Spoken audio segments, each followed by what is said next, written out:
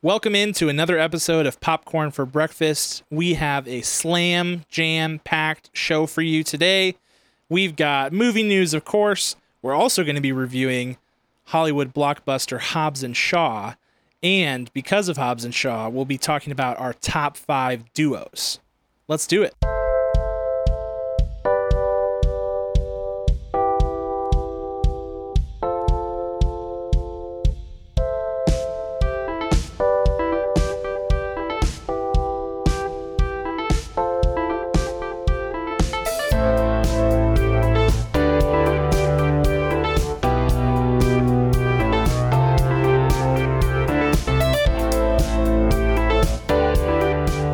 Thank you for joining us for another episode of Popcorn for Breakfast. This is our 7th episode, Kirk. That's amazing. 7. Lucky number 7. Lucky number 7. And it's this is the point of no return. It's like, have you ever heard that old adage that like, maybe this is the point of return, not the point of no return. So they say something like relationships have mile markers at the 7s, like 7 weeks, 7 months, 7 years. Like most marriages, if they're going to end within the first 7 years. Like the 7-year itch, as they say. Yeah. And like if you've been dating someone for 7 weeks, you know, like that's usually whenever you decide, is this going to be serious or not? Like, should I stick around? Wow. So this is our 7th episode. I don't know. We'll see. Where do we go from here? I mean, this is the point of return. So if you, that's I guess what I'm trying to say. If you want to quit, now is the time to do it. Otherwise, we have to wait till 7 months. And then after that, 7 years. So maybe, man. That's the biggest commitment, 7 months to 7 years. Like it's a big jump. Yeah. All right, we'll see how this episode goes. This is a soft one. We'll be all right. My name is Cam. I am your co-host. With me, as always, is Kirk. Hello. We are happy to have you. We have a really fun show today. We saw a really fun movie this week, which was Hobbs and Shaw. And I think what's really exciting is that we saw it. I mean, it's been out for 3 weeks now? Yes. So this is the first time we've done that. Every other movie that we've seen, with the exception of Toy Story 4, was done opening weekend, the week of that movie. And so I would assume most people who have seen this, who have wanted to see this movie as soon as they heard about it, have seen it.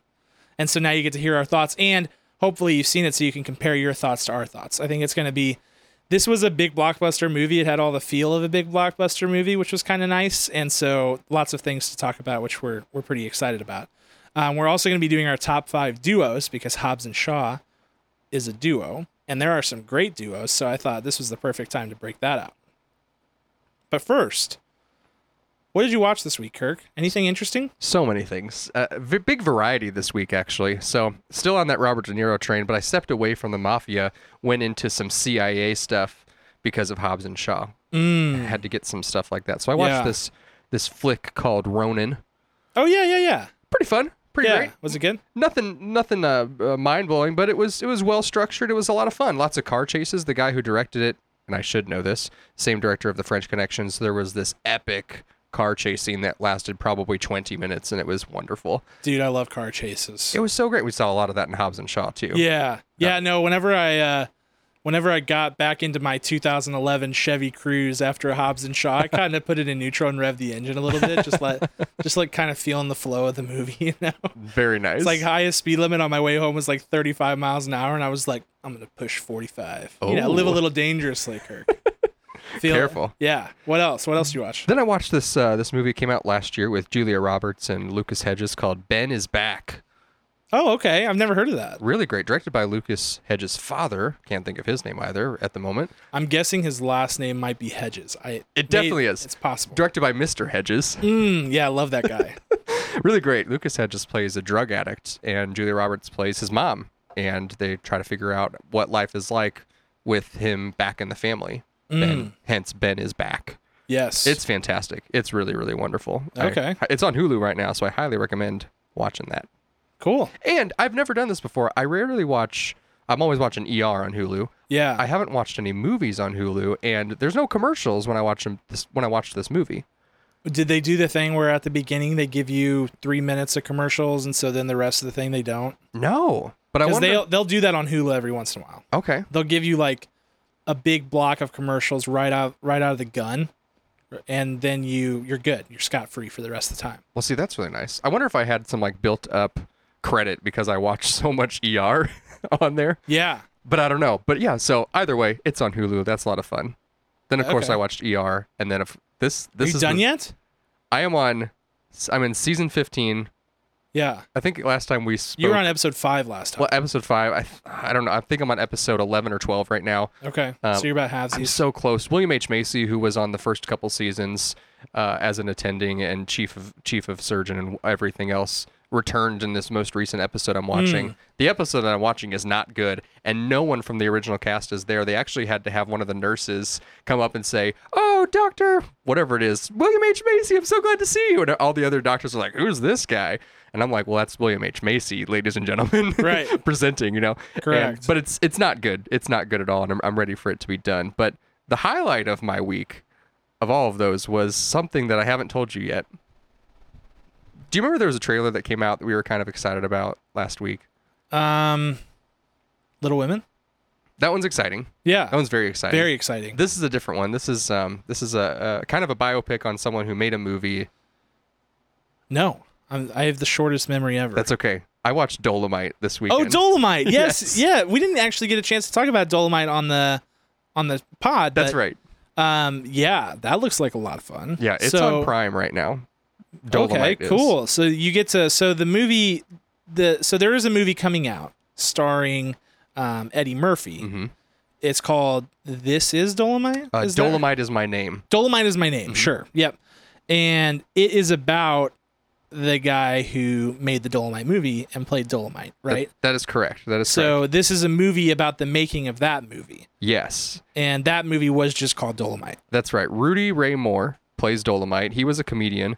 And this is during the time when Dolomite came out. This was during the time of the blaxploitation films. Yeah. So it was kind of neat to see that film because we had seen Black Klansman in last year's awards season, and it kind of played off of those. It did, vibes yeah, a definitely. lot. And also, I didn't realize how impactful this film Dolomite was for several celebrities, but one, of course, Quentin Tarantino. Just a few weeks ago. Really? Yes. And there are Quentin Tarantino vibes all throughout. Well, of course, like he picked those up out of it. Yeah, I could see that. The yellow font, just the cuts, like you could see where his inspiration came from in this extremely B-rated movie. Yeah. And it's exciting. It's by no means like it won't blow your mind, but it's so fun. It's so bad it's good. Not like The Kitchen, that was just terrible. Mm-hmm. This is one of those movies that you could watch and laugh at the mistakes and laugh at, wow, this could be good if. Yeah, just like a good time. Yes. Yeah, I like that. Well, that's pretty fun. I might have to check that out before Dolomite Is My Name comes out, because that looks really, really good. Yes. And Eddie Murphy looks like he does a great job. I mean, I know it's a trailer, and trailers can be misleading and those things, but they're making a big, to-do about this. So I think it's probably going to be good. Yeah, and that's coming to Netflix. So that'll be easy to see. Right. I'm excited. Yeah, just from the comfort of your own home. What'd you watch? So this week, I mentioned last week on a hype train that I'm hyped on football. Mm-hmm. And so HBO Sports has a documentary called Hard Knocks. Are you familiar with that? I am. Yeah, so they follow a team around through training camp. This year it's the Oakland Raiders. I've actually not watched Hard Knocks in the past. Can't really tell you why. It's right up my alley. But it's great.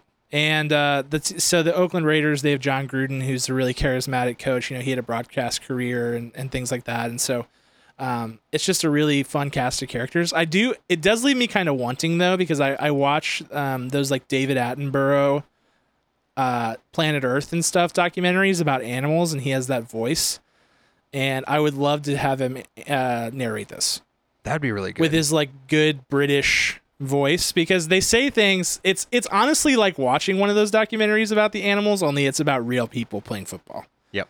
So he'll say things like, NFL training camp is the proving ground for young talent. And, at that point, it's kind of like in the animal documentaries when like the lion's about to kill his prey, you're like, oh, this guy's about to get cut. Yep. Because they're talking about the proving ground and they're showing how bad he is at football. So it's kind of the same thing. So I'm like, take that serious narrator with the perfect voice and for football, and give me instead David Attenborough, who will give me that like soft, soothing animal documentary voice. That's what I want. Could we also get like Snoop Dogg did one, didn't Oh he? yeah, Planet Earth. Yes. I would take that too. It would just basically just him reacting to whatever is being shown to him. Oh no, penguin. Yeah, exactly. Man. So I would take either of those. So I've been watching Hard Knocks. I really like it. Highly recommend. Nice. And then I also watched a little bit of stand up this week. I watched Jim Gaffigan's new special, Quality Time. Excellent. Which threw me for a loop a little bit. So I will say Jim Gaffigan has been he's fantastic and he's hilarious. I've seen him live a couple of times. One of the funniest people there is. But those last few specials have kind of not, for me at least, like hit the mark. And so I was like kind of excited about this one, kind of not. I was like, maybe he's on the downswing. This one's hilarious. Like totally true to form. Back to old Jim Gaffigan telling like really funny, really on point jokes that are super relevant, and he just kills it. So I recommend it, but it's on Amazon Prime, and that threw me for a loop because he's been on Netflix in years past, and Netflix has kind of been like the home for stand-up comedy specials. Absolutely. They have like, I think at least 2 shows for like kicking off stand-up careers. Yeah. And he had 5 specials on there, right? Because one of his specials was called Cinco. Yep. Cinco. Wow. Yeah. And he switched over. Mm-hmm. Wow. Yeah. He had Beyond the Pale Mr. Universe, all of those things. So yeah, this one's really good. It's on Amazon Prime, so I would say check it out. I think it's interesting that he's on Amazon Prime. I read an article on Forbes about how he made $30 million this year, Jim Gaffigan did, which makes him the 3rd highest grossing comedian in the world. Whoa. And they said that this move to Amazon Prime is basically like him betting on himself and saying, people do want to watch my special. I'm not going to take whatever Netflix is giving me just because we've always been in a partnership. I'm going to fight for the best deal. And I mean, most of the money that he makes is by getting butts and seats. Like he tours all over the world. Like, I mean, his material plays everywhere, and he'll go to Denmark and Japan. I mean, he does shows all over Europe, all over Asia. Like, it's crazy. Yeah, I think people will follow him. I mean, there's not many people out there who don't have Netflix and Prime today in 2019. I mean, I agree. Yeah, most people have Prime these days, and if they don't, they'll probably get it if you're looking for Gaffigan. Yeah, they would for sure. Yeah, and I would just say if anybody else is out there watched the last few Gaffigan specials and was like, it's kind of lukewarm. This one is as good as his old stuff. It's really, really funny, like gut-bustingly funny. That's good to hear. So I would check that out. So like no movies for me this week outside of Hobbs and Shaw, but I'm getting a little bit of other content going. I'm interested to see where this whole thing goes with all these different streaming providers, because it just feels, man, you can kind of like feel the tension in the air with this. Oh yeah.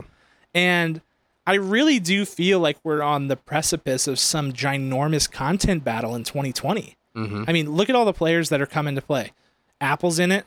You know, they've got content. They've got original content. They've got, legacy content. HBO Max is really ratcheting up the pressure. For the longest time, it was like Netflix is too big to fail. And I'm starting to wonder if that's the case anymore. Yeah, they're taking some interesting choices. A lot of these other streaming companies or networks are creating their own, of course, streaming devices, and then they're saying, hey, if you want to watch this show, we're bringing it back to ourselves. We're not sending it out anymore.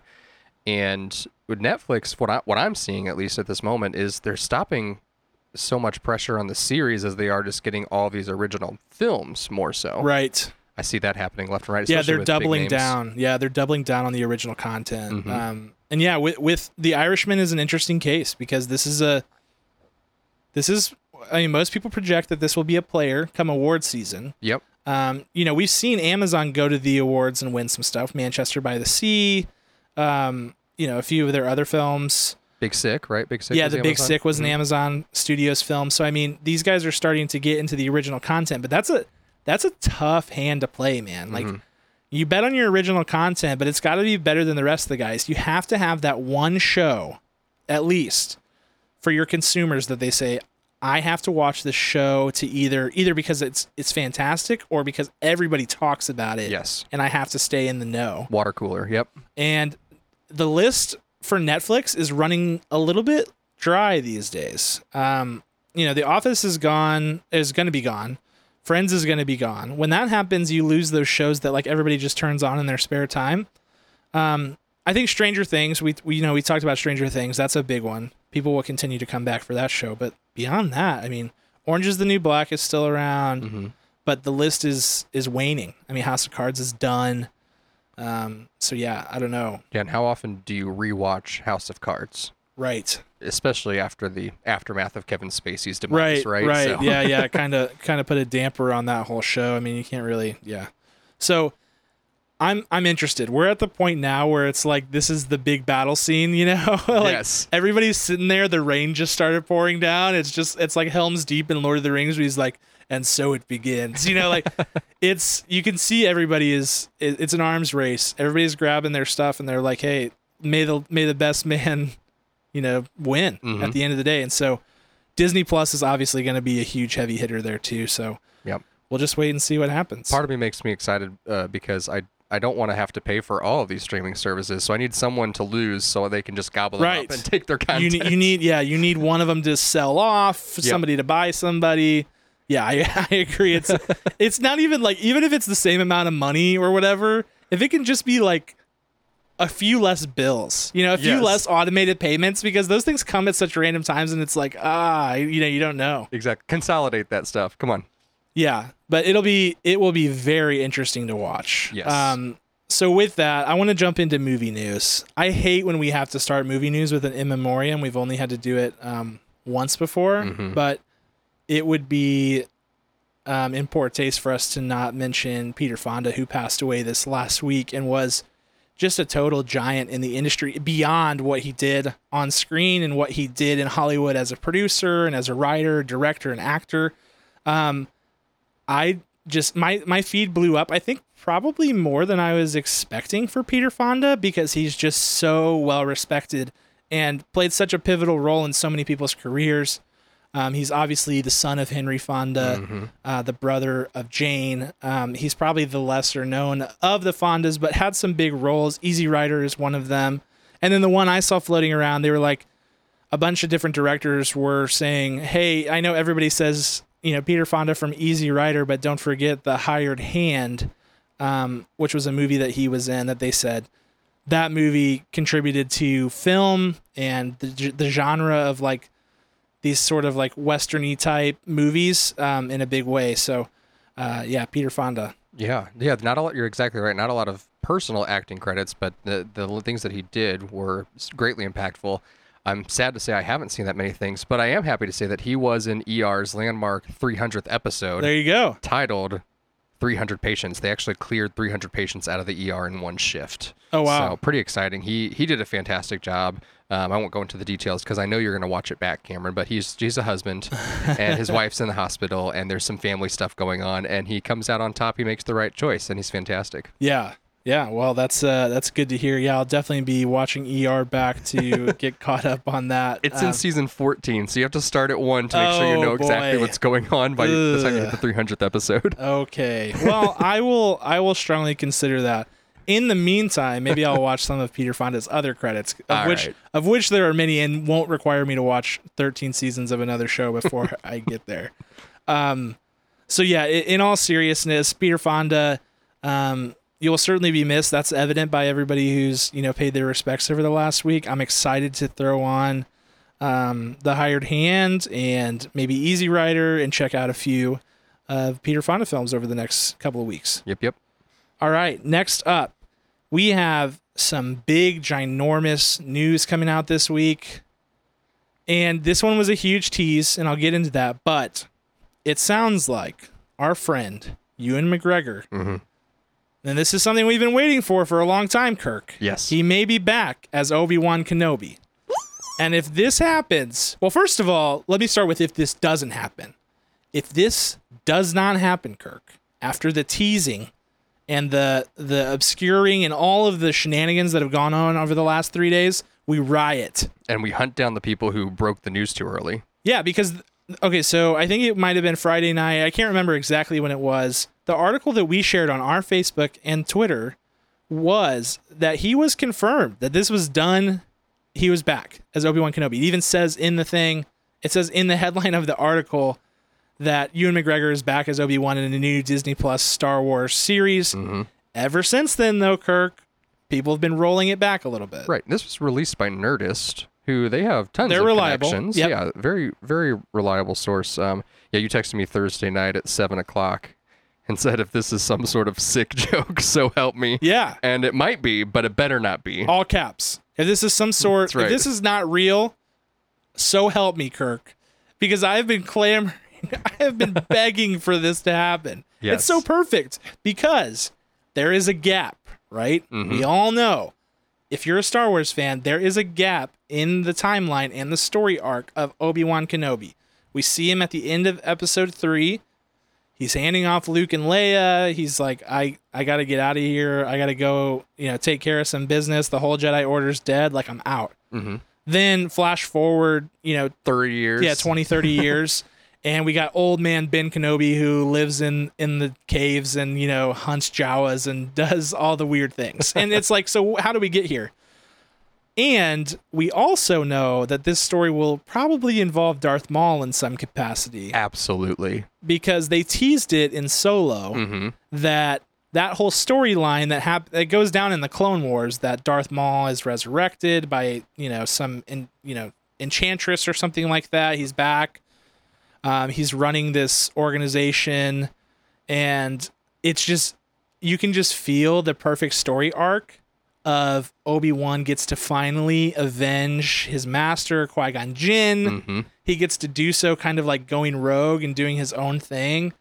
I need this to happen. There's no way that you can reintroduce Darth Maul into the cinematic universe of Star Wars and not do anything with it. Yeah. Say what you will about Solo. I thought it was a fun I like film. Solo. Yeah. That's probably a hot take. Don't at me. Don't at me. I liked it. Same. I loved it. I really had a good time with it. And I thought Alden Ehrenreich, who played Han Solo. Aiden Ehrenreich, yeah. Thank you. I thought he did such a good job with his mimics on playing off of Harrison Ford and what he was, and I just loved it. I thought it was great fun, and this movie this series has to happen. Whether it's a movie or a series on Disney Plus, give it to me. We need Ewan McGregor in this role. We need this story. It's the perfect fit. I can't say anything more about it than do it, or I'm going to come and find you. Yeah, and I would just say that, like, Obi-Wan Kenobi and what Ewan McGregor did to play this character, a young Obi-Wan Kenobi, even, through episode 1, 2, and 3, is really brilliant and underrated. He grew a rat tail in episode 1. Yeah, man, Padawan braid. He had it going on. But I mean,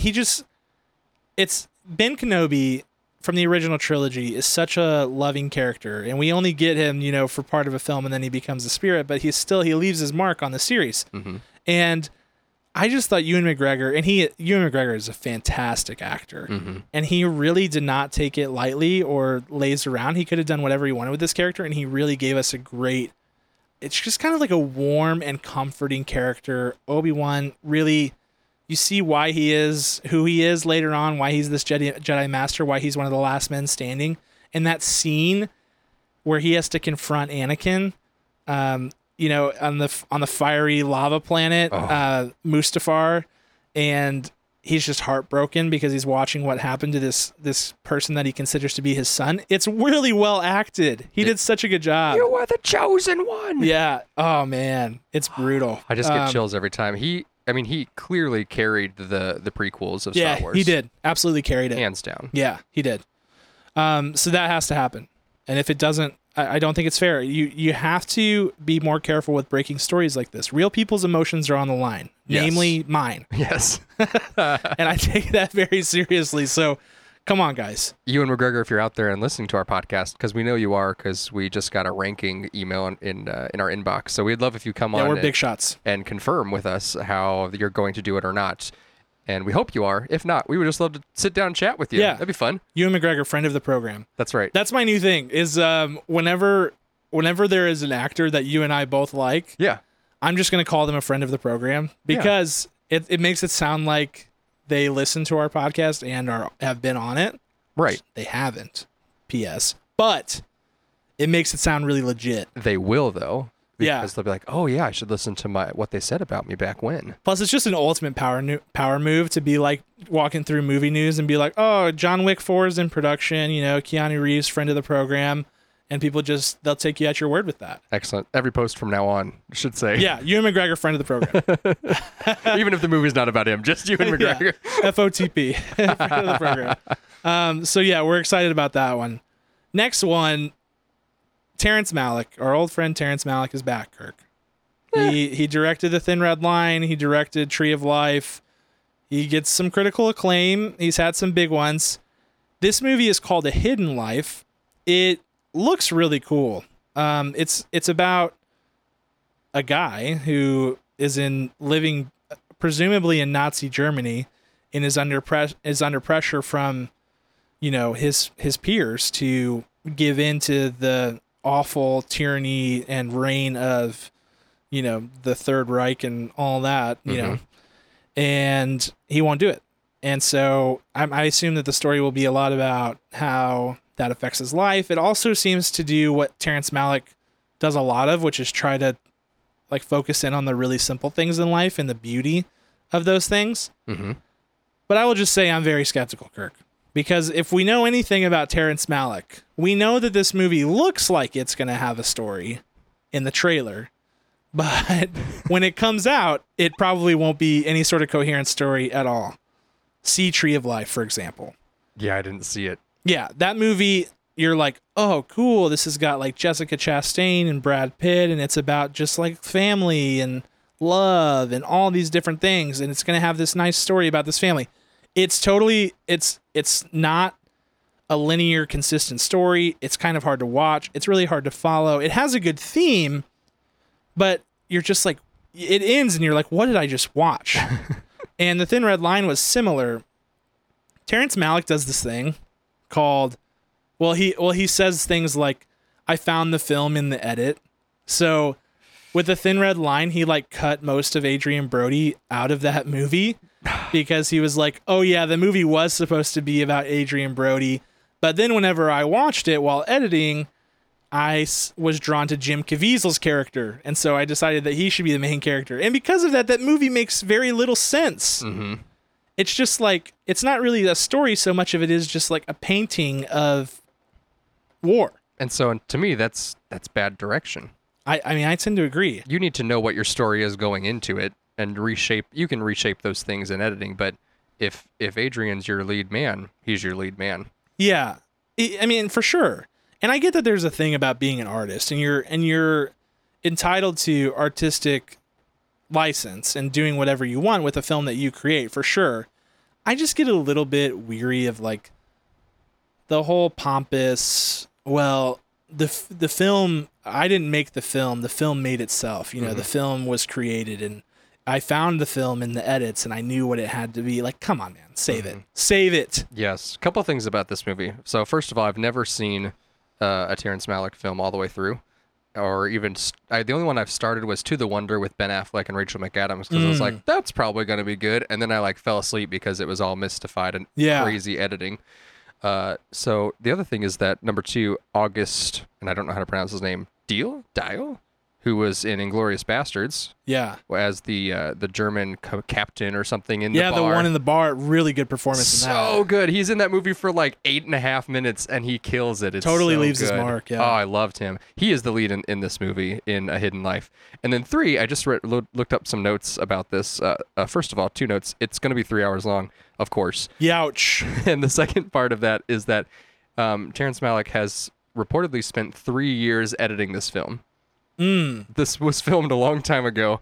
Oh, that does not bode well, Kirk. And he is just now getting this out on the table. No, that does not bode well. So to your point, it will be all chopped up. Who knows what the actors certainly aren't going to know what this looks like. Yeah, what and it will be 3 hours, and when it's over, you'll feel like you have been watching it for 80 hours. I'm just calling that right now. I don't know, man. I'm probably gonna wait for the first few reviews to come out on this thing to see if I can even stomach it. Yeah, I don't think I will. And I will just say again, I liked Tree of Life. Okay, I like some of this guy's movies. He is an artist. He's a little bit avant-garde, but I'm just I get a little bit tired of the whole super pretentious artsy director shtick. Okay. I hope this isn't that. I hope he tells a story. Please tell a story. We're always the optimists. We're like, this is probably what's going to happen. But maybe this is your chance to turn it around. So yeah. we're hopeful. So moving on to something that is sure to be a guarantee. This is like the safest bet in the world to be a smash success. It's Greta Gerwig. It's Little Women. It's Saoirse Ronan. It's Timothy Chalamet. It's Laura Dern. You know, I mean, this thing, Emma Watson. Mm-hmm. The cast is stacked. It's a classic story. It's a retelling of a story that people love. You know, the old like Winona Ryder one that was really good. It's Greta Gerwig who directed Lady Bird and who does a fantastic job. I could not be. I mean, I'm ready to give this movie right now, and I haven't even seen the thing. I'm like 9.7 out of 10. It's going to be absolutely incredible. Yes. So, are you psyched for this movie? I'm very psyched. I'm looking at the cast list more. There are even more. Like, it's insane. Meryl Streep's in this. I knew Meryl. I was like, you don't even have to tell me that Meryl Streep's in that movie. I can just tell you by the fact that it's Greta Gerwig, it's Little Women. I knew Meryl was going to be in there. Yes. Bob Odenkirk is in this. Tracy Letts. Dude, Bob Odenkirk is so underrated. He is. Yeah. He is. This is going to be phenomenal. What I love about this, from what we see in the trailer, is that they're trying to modernize this, but not in a way that takes away from how it was originally, how the book was written. Yep. But to literally just make a good translation to what you would see in film today. Yeah. And from the trailer, it's like, yeah, that's fantastic. Yeah, I kind of hope, like, because even the way they speak is a little bit more modern, I think. I don't know what it will end up being, but in my head, it's like the reverse of Baz Luhrmann's Romeo and Juliet. Yes. So what Baz Luhrmann did with Romeo and Juliet was take all of the original dialogue and, you know, the text there and put it behind a modern facade. So like everything that was happening was modern, but the way they were talking was that Shakespearean language. I'm hoping this is the flip where like the setting is Little Women. It's a period piece. It's which, I mean, obviously it is from the trailer, but the language might be a little bit more modern. That would be really fun. That's what it seems like to me. Yeah. Exactly like that. And that's really exciting because that really hasn't been done. This seems like right to the top of the list at Oscar season. Yeah, I mean, I'm booking it. I'm booking it that, you know, come next March, you and I will be listing top 10 movies of the year and we'll be giving award predictions. And this movie's going to be all over it. Yeah, Greta Gerwig could be nominated again right here. Dude, she's so good. And Saoirse, dude. I love Saoirse. She's incredible. If you have not seen Brooklyn or Lady Bird, but Brooklyn especially, you must go watch it. You must. It's a demand. Stop what you're doing. Pause this podcast. Watch it. Come back 2 hours later. Listen to the rest. You have to do it. It's so good. You will not regret it. Also, go watch Atonement because if you haven't seen her in that as well, stop what you're doing again. We'll see you in 6 hours after you get caught up and come back. I mean, she's going to win so many awards over the course of her career. It's going to be stupid. She's been nominated so many times already. It's insane. Yeah. And she's like in her early 30s, maybe. Yeah. She's Minnie Meryl. She's just going to kill it. Well, I'm exhausted. That was a lot of news. It was a big week. And I can't emphasize enough again, Ewan McGregor, Obi-Wan Kenobi. If this doesn't happen, we riot in the streets. I'll organize it. It'll be like that thing where it'll be the Area 51 raid. Exactly. Only it'll be different. It'll be let's raid Lucasfilm Studios. Exactly. It'll be like, how dare you? Actually, no, it's whoever's breaking these stories. So we'll start with Nerdist. We'll go after all of them. IGN, go just take them Nothing out. Violent, just like holding signs that say "How dare you," making them really feel bad until they start production on it. Kind of like there's this horrible like 90s film with Brendan Fraser and Steve Buscemi called Airheads. And yeah. Where they're a band. There's a couple other players in their band, and they take hostage a DJ, like a radio station, and they say, "Hey, you're gonna play our music." And they have these fake guns. Like that's minus the fake guns. We're gonna go in and take them. Yes. We're gonna say, "Start production. Let's go." Giant. You know how people at sporting events they hold up those big heads of people. Yes. It's just gonna be me crying. Yeah. You know. Just going to be me sobbing uncontrollably so that they feel the pain. With inflatable lightsabers. Yeah, yeah, exactly. Like, come on! Yeah, so it has to happen. All right. Moving into our review. We're getting back to the big blockbuster movies, Kirk. Just like we said at the beginning of this podcast, this is a podcast of the people. If lots of people are seeing, whatever the number one movie is, we're going to go see it. Didn't work out with The Kitchen. Yeah, I knew you were going to. I cut you off there. I knew you were going to come after me with The Kitchen. But so bad. Listen, we messed up, okay, Kirk? And then the other one we didn't do that was was not a big blockbuster was Yesterday, but that was because of the poll. Right. And I blame the 10 people that voted for us to see that movie. It's all you guys. So there you go. But we did review Hobbs and Shaw. This is a spin-off. Yeah, so technically not even called Hobbs and Shaw. It's called Fast and the Furious Presents Hobbs and Shaw, which, ew. Yeah. That is a terrible, terrible title. Just call it Hobbs and Shaw. That's it. It's such a fantastic microcosm for all of Fast and the Furious because there's no subtlety whatsoever. It's like, you could have just called the movie Hobbs and Shaw and the people who needed to get it would get it. But instead, it's Fast and the Furious Presents, that we have to be as loud and stupid about it as possible. So we're going back to our old categories. We're going to start with synopsis in 280 characters or less. Would you like to start or would you like me to start? I want you to go first. Okay, I'll go. Ahem. Lucas Hobbs and Deckard Shaw are not so friendly acquaintances who find themselves as the only options to save the world from a deadly outbreak. Only one problem. The virus is implanted in someone's arm, and that someone is Deckard Shaw's sister, Hattie. Love it. Yeah. That's perfect. It tees you up. It doesn't give you too much. Doesn't tell you what happens. It lays into it. It just sets you up. You find all of that out within the first 10 minutes of the movie. I like that. I think we've switched. I think you're doing the synopsis now, and now you're doing the reviews. Yeah. Perfect. Wait till you hear mine. Here goes. The Rock and Jason Statham flex their muscles and comedic banter for 2 hours in this action-packed thrill ride where the actual inciting incident doesn't matter much at all. Correct. There it is. That's just matter of fact. There's this tool, this kind of theatrical, it's used in film and in books and everything, called the MacGuffin.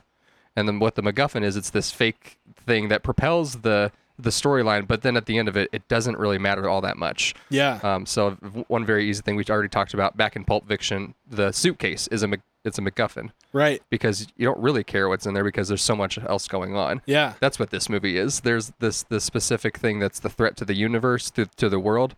It doesn't really matter because there's so much else going on with all the action. Right. Yeah. fun. You kind of forget about all that. Yeah. It's important, but not as important as the rest of it. It's the Mick Jagger, if you will. Oh, it distracts all your attention. So that's a little taste from the movie. You'll if you've seen the movie, you'll know what I'm talking about. If you don't, great. That's the point. Spoiler free.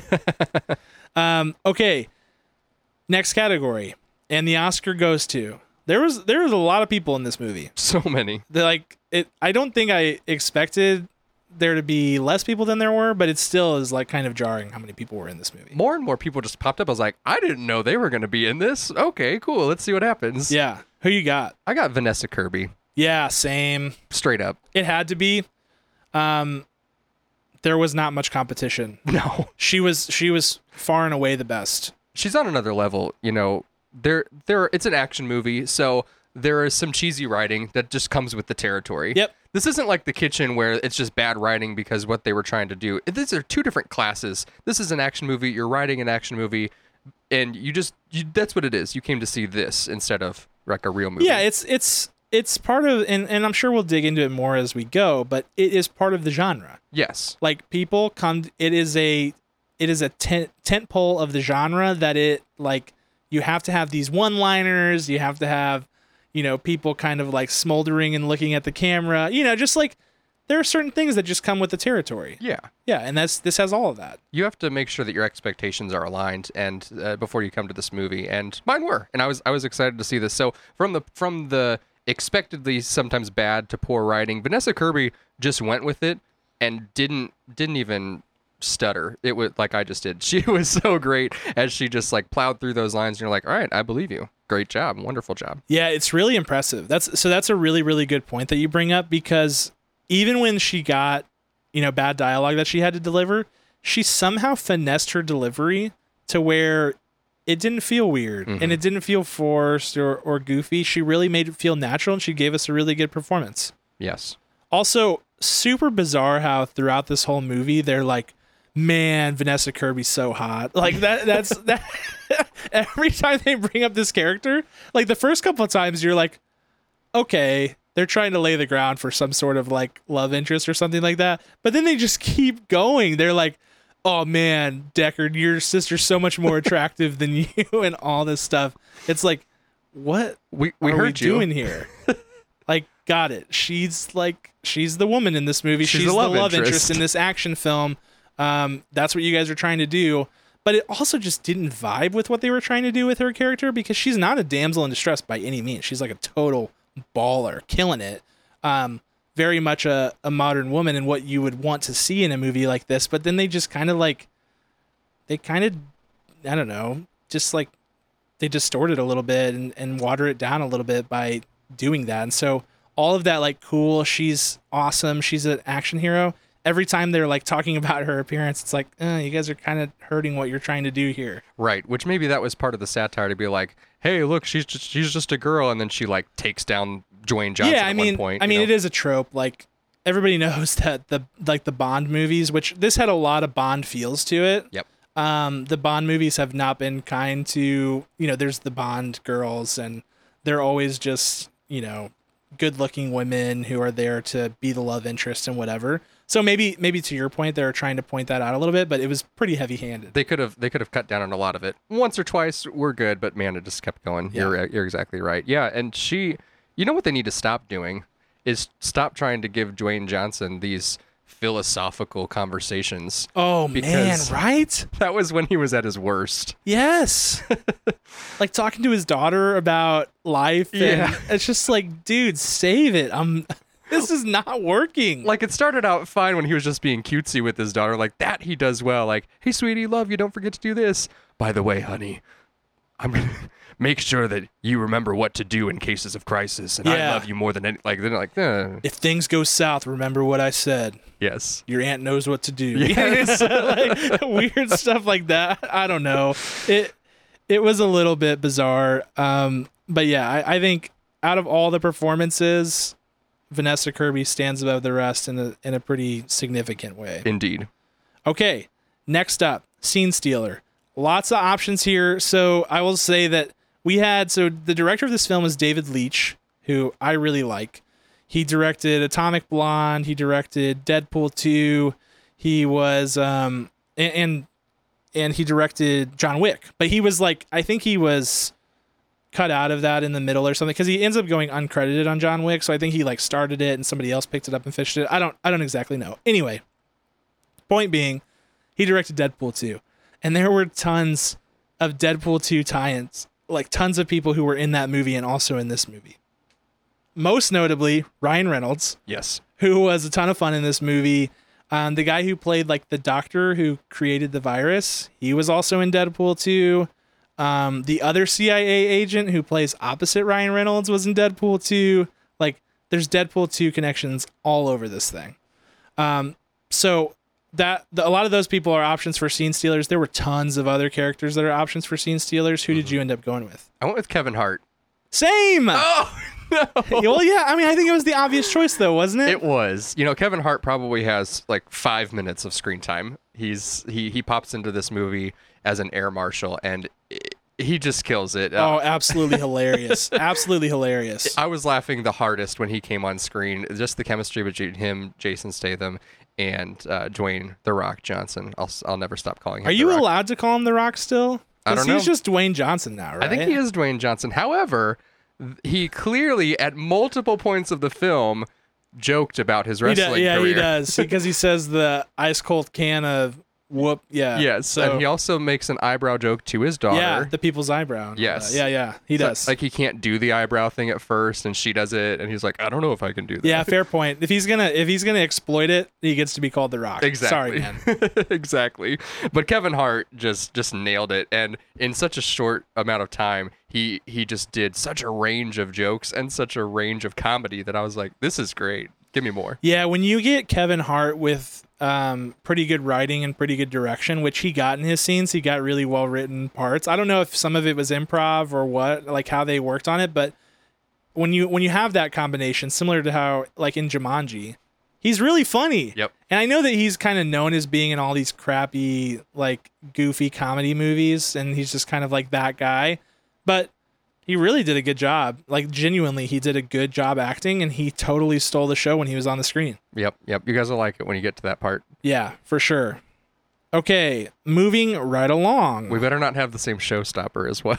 I don't know that we will. Okay. I don't know that we will. I kind of thought we might have the same because both of those were kind of the obvious choice. Mm-hmm. And I will say on the acting side, Dwayne Johnson was not good.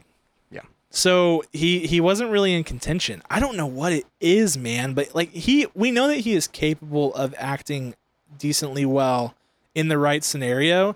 This must not have been it because he wasn't good. And I only saw the first 3 Fast and Furious, so the Fast and the Furious, Too Fast, Too Furious, and Tokyo Drift. That was it.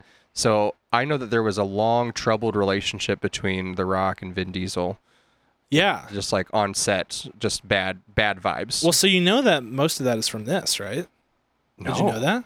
Yeah. So most of the, and not to cut you off, but Go I'll ahead. interject real quick.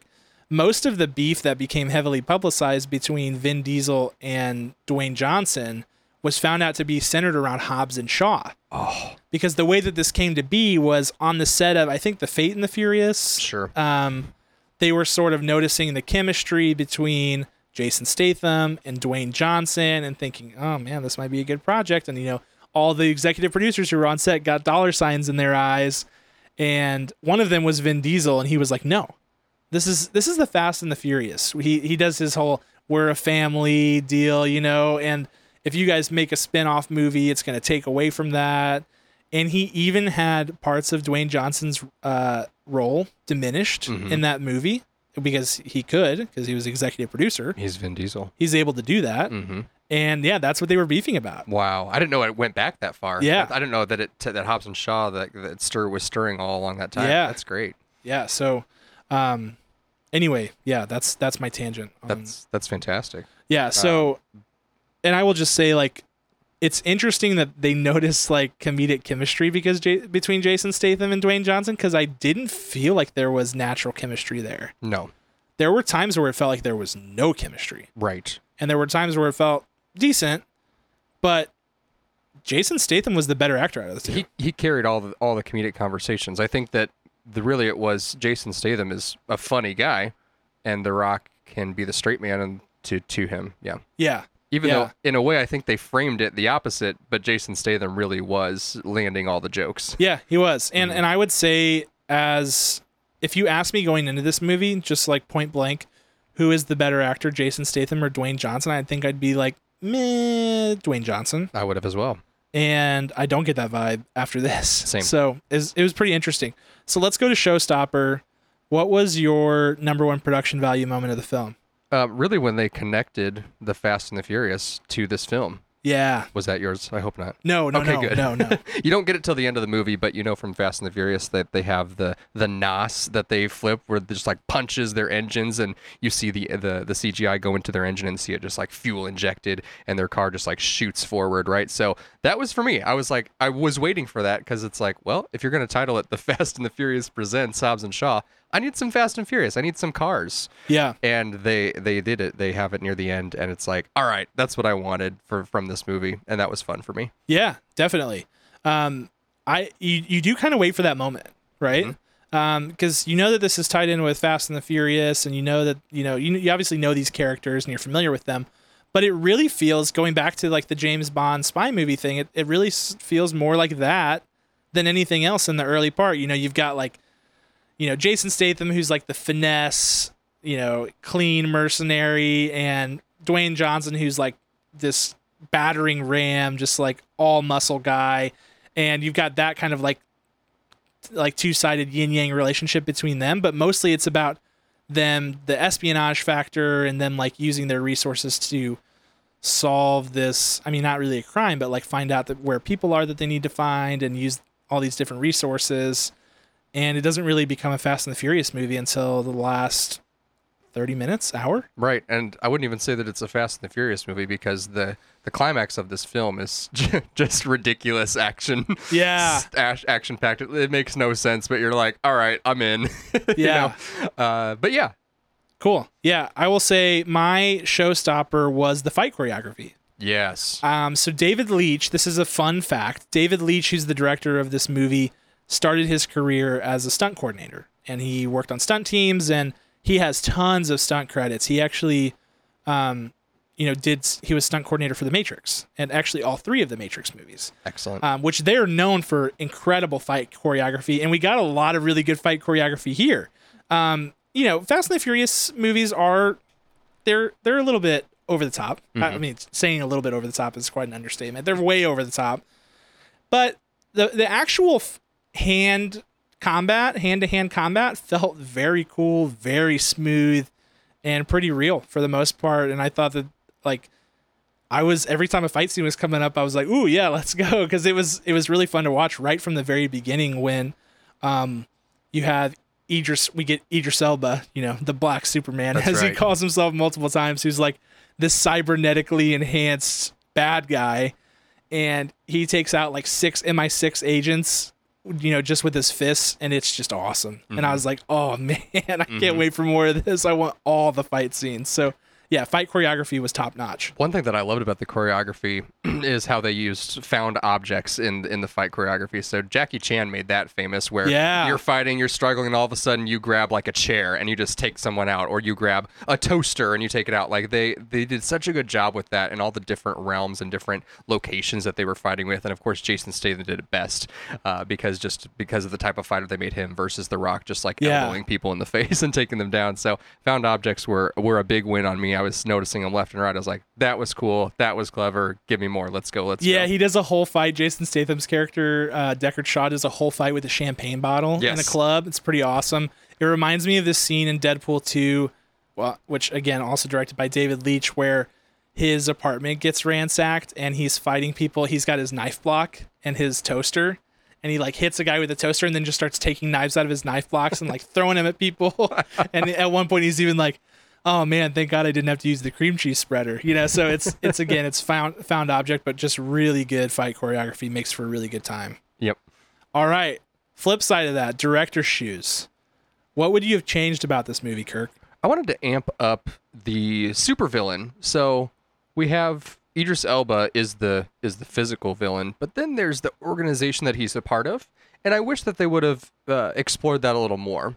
Yeah. I wanted them to amp it up because it's not as much of a threat, because you never see Jason Statham and The Rock interact with this mysterious villain who we never see their face. It's just a voice until the end of the movie. And I wish that would have happened multiple times, like throughout. Yeah. Did you hear about what they were trying to do with that villain? No. They wanted it to be Keanu. What? They wanted it to be Keanu Reeves. So they've been trying to get Keanu Reeves in the Fast and the Furious series for a long time. David Leitch goes way back with Keanu. They met on the set of Matrix. Okay. And did all the stunt choreography for that. And then also he directed John Wick. So they have deep ties. And so it seemed like this was for sure going to happen. They were like in deep discussions about it. And I think the quote from Dwayne Johnson was like, creatively, there wasn't a fit, which sounds to me like Keanu was like, nah, I'm good, man. I'll just go be John Wick, like whatever. So I kind of liked like the faceless villain person, but I agree that the organization of, what was it called? Etion or something like that. Kind of hard to get a handle on what's going on there, like how big their reach is and what they exactly do or what they're setting out to do. I don't know. And the final conversation that they have toward the end of the movie kind of plays to that, but I'm like, you could have like sprinkled that in throughout. For sure. You have Idris Elba, but also get in touch with him as well. Yeah, agreed. Hopefully it ends up being Keanu, because it's left up in the air right now. It is left up. They can still go whatever direction. Maybe if Keanu has an opening in his calendar, which is increasingly more full by the day. He's like the internet's darling right now. That's right. And so I doubt that they'll find space in his calendar, but maybe, man, we can hope. Good luck, because John Wick 4, Marvel wants him as well. It's going to be... Oh, please give me Keanu in the MCU. It'd be please. So good. Yeah, they've also been in talks with him to get him. Dude, he's also in like video games. Yeah. Yeah, I mean, he's everywhere. People are all about Keanu right now. He's the best. All right. Friend of the pod. Yeah, friend of the podcast, Keanu Reeves. Don't forget. Tell your friends. My director's shoes was changing how they handle the story building around the family aspect of this movie. So like explaining Vanessa Kirby's character is Deckard Shaw's sister, Hattie. A lot of time is spent trying to build out that relationship because, again, like, I don't know. I'm not all caught up on Fast and the Furious just yet, but I don't know if we know that he has a sister. This is certainly the first time she's ever been seen on screen. So there's a lot of time that's spent doing that. And then they also, like, they wanted this movie to be about family, like one of the core central themes of this movie. And so then they also had to build out this whole story around Dwayne Johnson's character's family and his daughter and then his extended family. And it takes a lot of time. And in a lot of cases, I bet that I'll go back through and see if there's any inconsistencies with the story. I would bet that they retcon some things to make this happen. Oh, yeah. And it ultimately ends up feeling a little bit forced. It's long-winded, and you're like, we get it. She's his sister. This is Fast and the Furious. We don't need the explanation. Let's go. Yes. Yeah. The whole third act takes place in Samoa, as you saw in the trailer. Yeah. You see The Rock looking like, what's his name from Moana? Yeah, Maui. Maui, looking just like Maui, because he is Samoan and he's with his family and he's shirtless, and they ran out of their guns. They have all these spears and stuff, and so that whole third act, it's like, all right. But when in like the original Fast and the Furious, they're just family. They're running jobs. They're all together. They're taking care of it. I'm gonna trust you. You're not in my family. Yeah. But so you can join us. Well, yeah, and they have to because this is the first time we're seeing Dwayne Johnson's or Lucas Hobbs' family. They have to explain like why he wasn't around. Right. It's stuff like that. That it just comes with the territory when you're trying to tell this kind of story. I just wish some of that stuff had been left on the cutting room floor and we could have just moved on with our lives. Like, this is similar. It's similar to watching a kid's movie. Like, some people, you just don't care about the explanation all that much at the end of the day. It's, it's fine if that's the direction you want to go, but ultimately not that important. So that's what I would have changed. Yeah, I think Vin Diesel was laughing at that structure, aka Dom, as his character is. Yeah, absolutely. Okay, so that's all of our superlatives. Let's wrap this thing up with scores. Do you have any final thoughts on this movie? Go see it. It's fun. If you haven't seen any other Fast and the Furious movies, it doesn't matter. It's a total blast. Just go for it. Yeah, for sure. I was slightly worried, and I think like a couple other ones have popped up on streaming platforms since it's been released. But yeah, go. It's fun. Go watch it. So I'm gonna give it some kernels. Yeah. Well, can I get final thoughts first? No. Okay, yes. Go ahead. No. You give your score, and then I'll do my final thoughts. On your score. I wasn't trying to be mean. I'm sorry. No, it's fine. I want to hear it. I really wasn't trying to be mean. Wait, forgive me. I believe you. That's okay. fine. My kernels. We'll talk about it later, Kirk. Off the pod. AKA Cameron beats me up. My kernels. 6.2. Okay. Respectable. It's a blast. Yeah. And I will just say, man, I keep saying I will just say. But you will just say. I will just say this, Kirk. I will just say it. Say it. This movie, when we grade this, you guys might think that these are a little bit high, and when you hear the writing and things like that, you should know that when you grade a movie like this, you have to grade it on the confines of the genre. So if you look at like Fast and the Furious Rotten Tomatoes scores over time, you've got a nice little bell curve where like the middle or like the first movie is at like 50% and then it goes down for a while and then it shoots up at the end. And the reason it shoots up is because, at least this is my theory, the first one they see it, they're like, it's a subpar action movie. People will like it. Lots of big stars, whatever. And then the sequels, they're like, oh my gosh, the writing's atrocious. The action is over the top, blah, blah, blah. Those kinds of complaints. But then when you get to 6, it's like, oh, that's what they're trying to do. Like, oh, that's kind of the point. That's the genre. They like Fast and the Furious essentially created their own genre of movie. And when you look at this movie within the confines of that genre and within the confines of just the action film genre, it checks a lot of boxes. I mean, if you come into this movie expecting groundbreaking dialogue and like great Oscar-winning performances, yeah, I mean, come on, no, you're coming in with the wrong expectations. And I would say that you could ask the director and the writers, that was never their intention. Their intention is to make an entertaining movie with lots of action. This movie does that. Yep. So I think knocking it for the writing and things like that is just a little bit soft. It's not taking the full picture into consideration. Right. So my score for this movie is 7.1 kernels out of 10. All right. I really had a lot of fun. It was actually a nice breath of fresh air whenever I came in, and I was like, because we just watched yesterday, and we just watched The Kitchen. The Kitchen, which were both lower budget, which is okay. We like indie movies, we like low budget movies. It's totally fine, but there's just something so fun about a big, giant, expensive blockbuster. And from that first scene when they're playing like the Time in a Bottle cover and everything's in slow-mo and you see like the MI6 agents coming out, it just looks great. And you're like, man, this is going to be a total blast. I was like literally smiling like an idiot in the theater because I was like, I'm excited about this. So yeah, 7.1. Go in with the right expectations. You will have an absolute blast with this movie. Mm-hmm. All right. If you saw Hobbs and Shaw, which like I said, you probably have seen it by now. If you were one of these big Fast and the Furious fans, I would almost guarantee you've seen it. If you're not a big Fast and the Furious fan and you're intimidated by the fact that you haven't seen the movies, don't be. Just go check it out. Yep. So hit us up with your thoughts if you're in either of those categories. We want to hear it. I'm sure there are tons of them.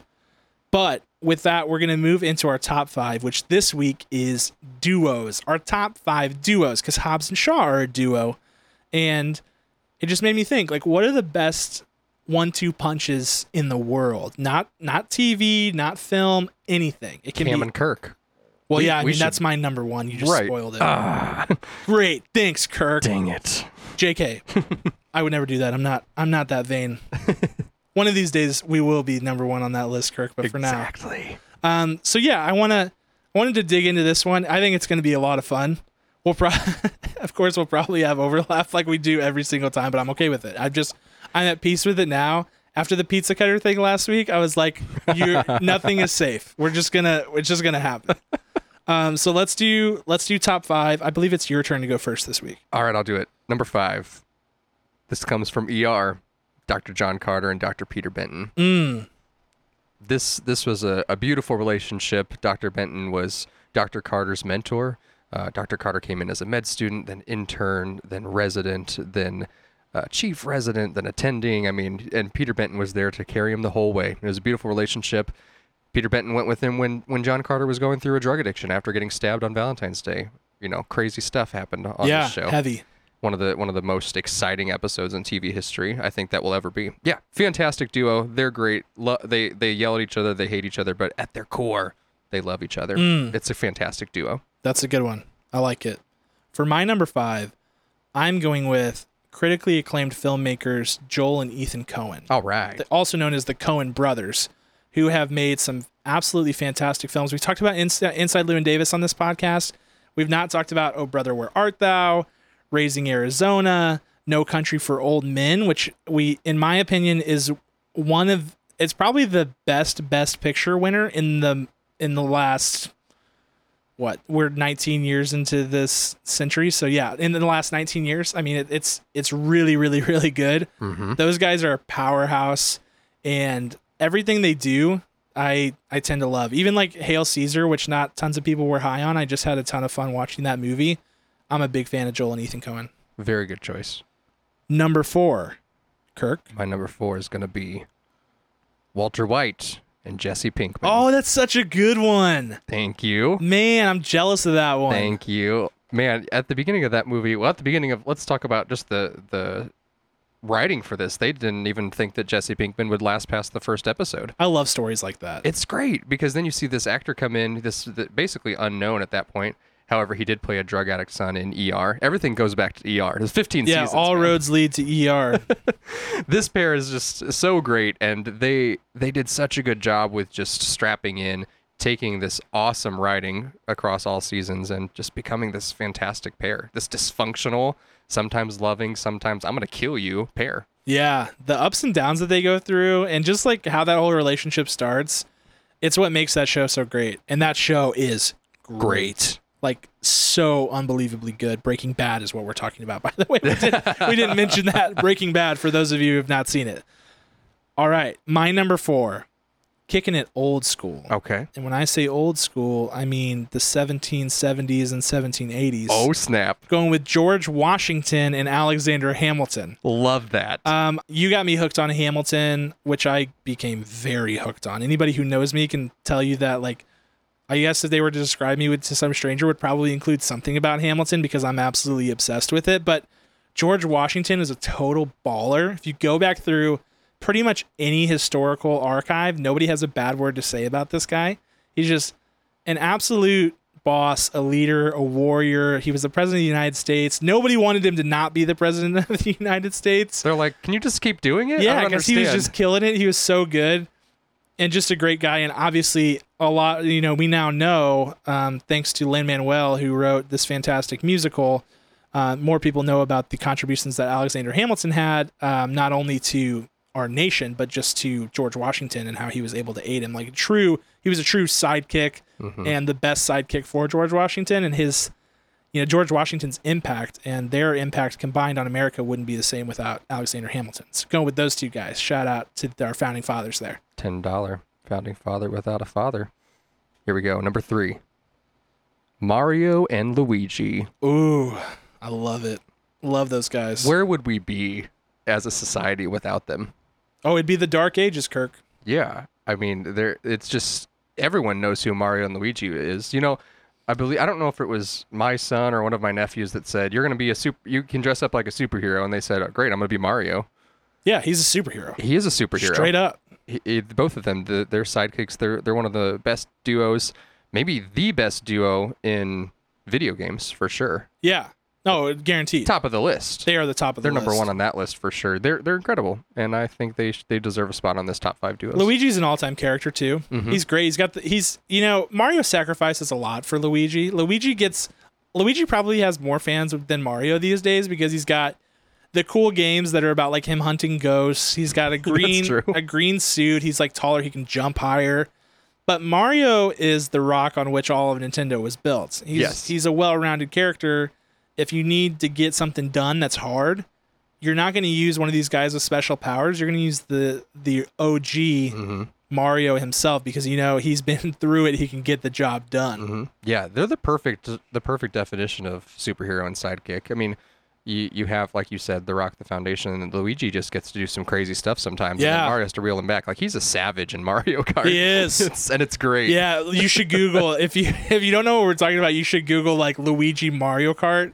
And there's all these videos of him in the new Mario Kart bumping people's cars and then having this maniacal look on his face. It is like quality entertainment. I love it. Oh, it's so good. All right, my number 3.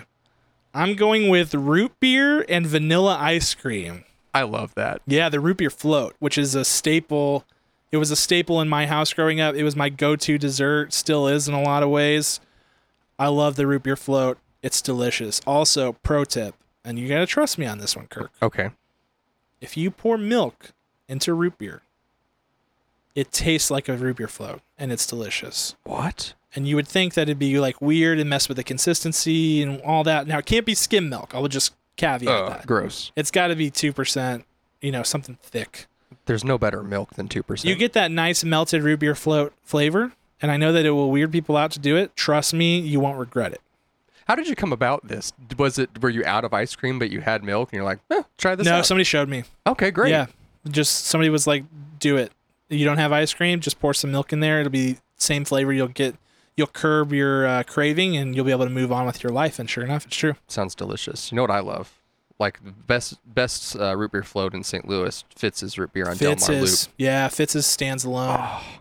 It's incredible. Friend of the pod, Fitz's root beer. Yeah, Fitz's. What they do there is they have the big giant beer mug thing, like the beer stein, and they put a glob of ice cream on top to where it's not actually touching the root beer. Mm-hmm. But then you get this satisfying moment where you eat the outside of the ice cream and then it falls into the root beer and splashes, and it's like euphoria. Yeah, and those mugs are like frosted before they get to you too. It's so good. Yeah, next level. That's some next level root beer float stuff there.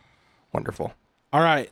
What are we on now? Number 2? My number 2, right? Yeah. I got to go Oreos and peanut butter. What? Have you done this before? Well, no. I mean, I am allergic to chocolate. Oh, that's right. Don't do this. So there's that. You could try it with the golden Oreos. Which maybe. I don't know if Oreos are like real chocolate, so I don't know if it would give me a reaction. You should like take a staycation and just have take it one at the beginning of it. Yeah. And then if I die, it's like, oh, well, guess it was real chocolate. Exactly. I was introduced to this, thankfully, by Lindsay Lohan in the Parent Trap remake.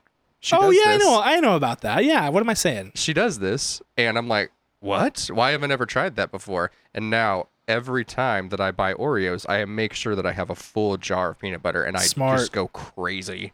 Well, yeah, because chocolate and peanut butter is an all-time pairing as well. It's so good. Like my favorite M&M is the peanut butter M&M. Mm-hmm. Peanut M&M, classic, wonderful. Also good. But man, peanut butter M&M is so good. If you haven't tried it, you need to get out there, and it'll change your life. Yeah. But yeah, Oreos and peanut butter, big fan, endorsing it. Please get some like right now. Okay. Love it. My number 2. You knew there was going to be a sports connection in there somewhere. Oh yeah. Here it is. LeBron James and Dwayne Wade. There they are. There they are. Batman and Superman right there. Like that was like they called them Batman and Robin. I called them Batman and Superman because they're both just epically awesome. I just loved it. I loved the Big Three era. It was the most exciting thing to ever happen to basketball, in my opinion, let alone Miami Heat basketball. And got to go to some games. It's just a blast. Love those guys. That, like, for me, there will be nothing better in sports than that time, and I just remember it so fondly. And I'll go back and watch YouTube videos of those guys and just be like, oh my gosh. Remember and this him. and this is not to discount Chris Bosh's contribution to the Big Three either, because he was absolutely phenomenal and one of the big reasons they were able to do so much. But LeBron and Dwayne Wade were the alphas of that group, and they were just totally balling throughout that. So that's my number 2. Fantastic choice. We're at number 1. Number 1. This is big stuff. All right. My number 1. Mel Gibson, Danny Glover, Lethal Weapon. Yeah, that's a good one. Thank you. Thank you.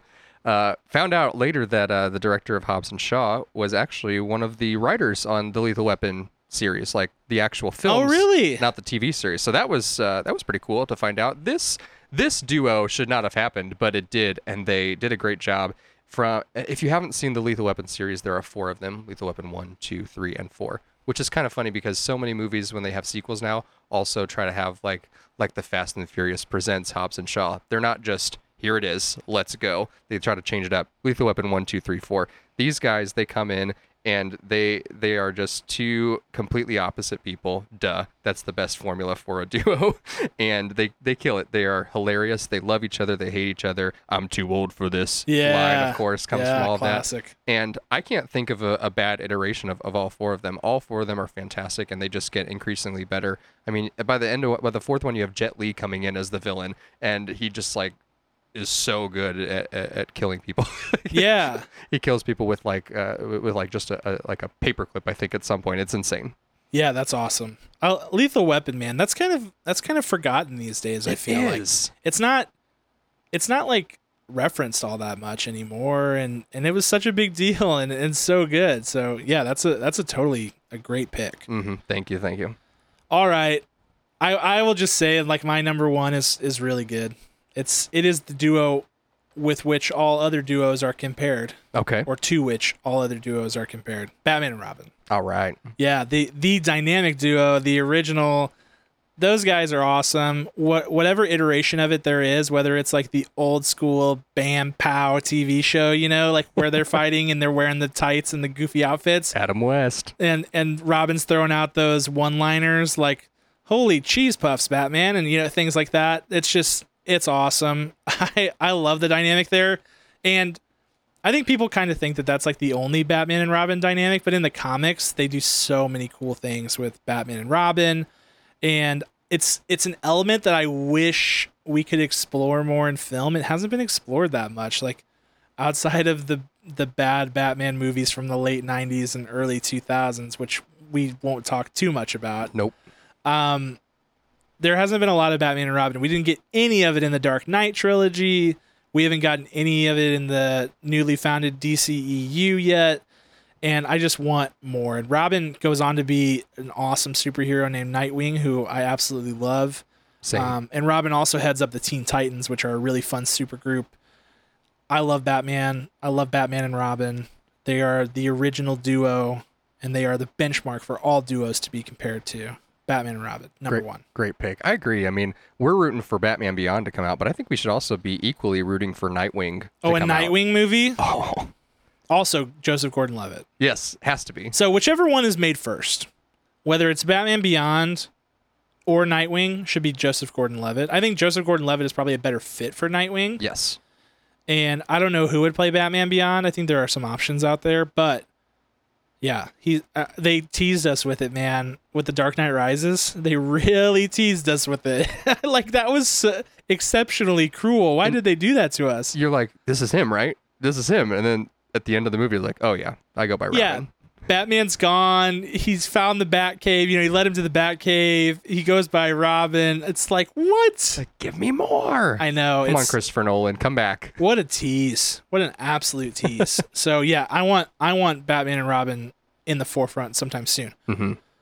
Let's do honorable mentions because there are other duos that we for sure missed. Do you have any? Sonny and Cher. Yeah, I got Phil Lord and Christopher Miller, who directed the Lego Movie, Into the Spider-Verse. They were involved with 21 Jump Street. They were involved with a bunch of other stuff. Mm-hmm. Mm-hmm. Also got the Wonder Twins. Yes. You know about the Wonder Twins? Oh, yeah. A little. Wonder Twin powers activate. Form of a bucket of water. Shape of an ice pick. You know, like one can turn into living things or like organic matter, and the other one can turn into objects. And so like you see on that show, that old show they used to show on Boomerang, like Super Friends, it would be like, oh, here come the Wonder Twins. It's like the boy and the girl, they're twins obviously, and the one would always turn into something cool. I think it was the girl. She'd be like, form of a tiger, and the guy would be like, shape of a ramp. And you're like, boo.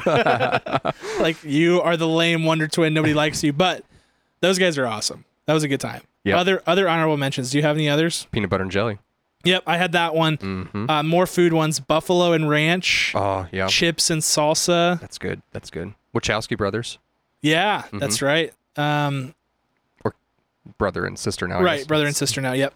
I don't know. That's all I had. Did you have any others? That's about it. Okay, great. If you have duos, I know there are duos we missed. I mean, we kind of talked about chocolate and peanut butter. I'm sure people will say that one. Sure. But your Oreo thing kind of covered it. Thank you. But if there are other duos that we missed, hit us up on social media, on Twitter, Facebook, Instagram. We want to hear it. But that is a wrap on this show, on episode 7, lucky number 7 of Popcorn for Breakfast. Thank you, as always, to Ryan Spriggs, who helps us produce this podcast. And as always, Ryan Spriggs and Brandon Aristad, who are responsible for our awesome theme music. We will see you guys next week. Talk to you then.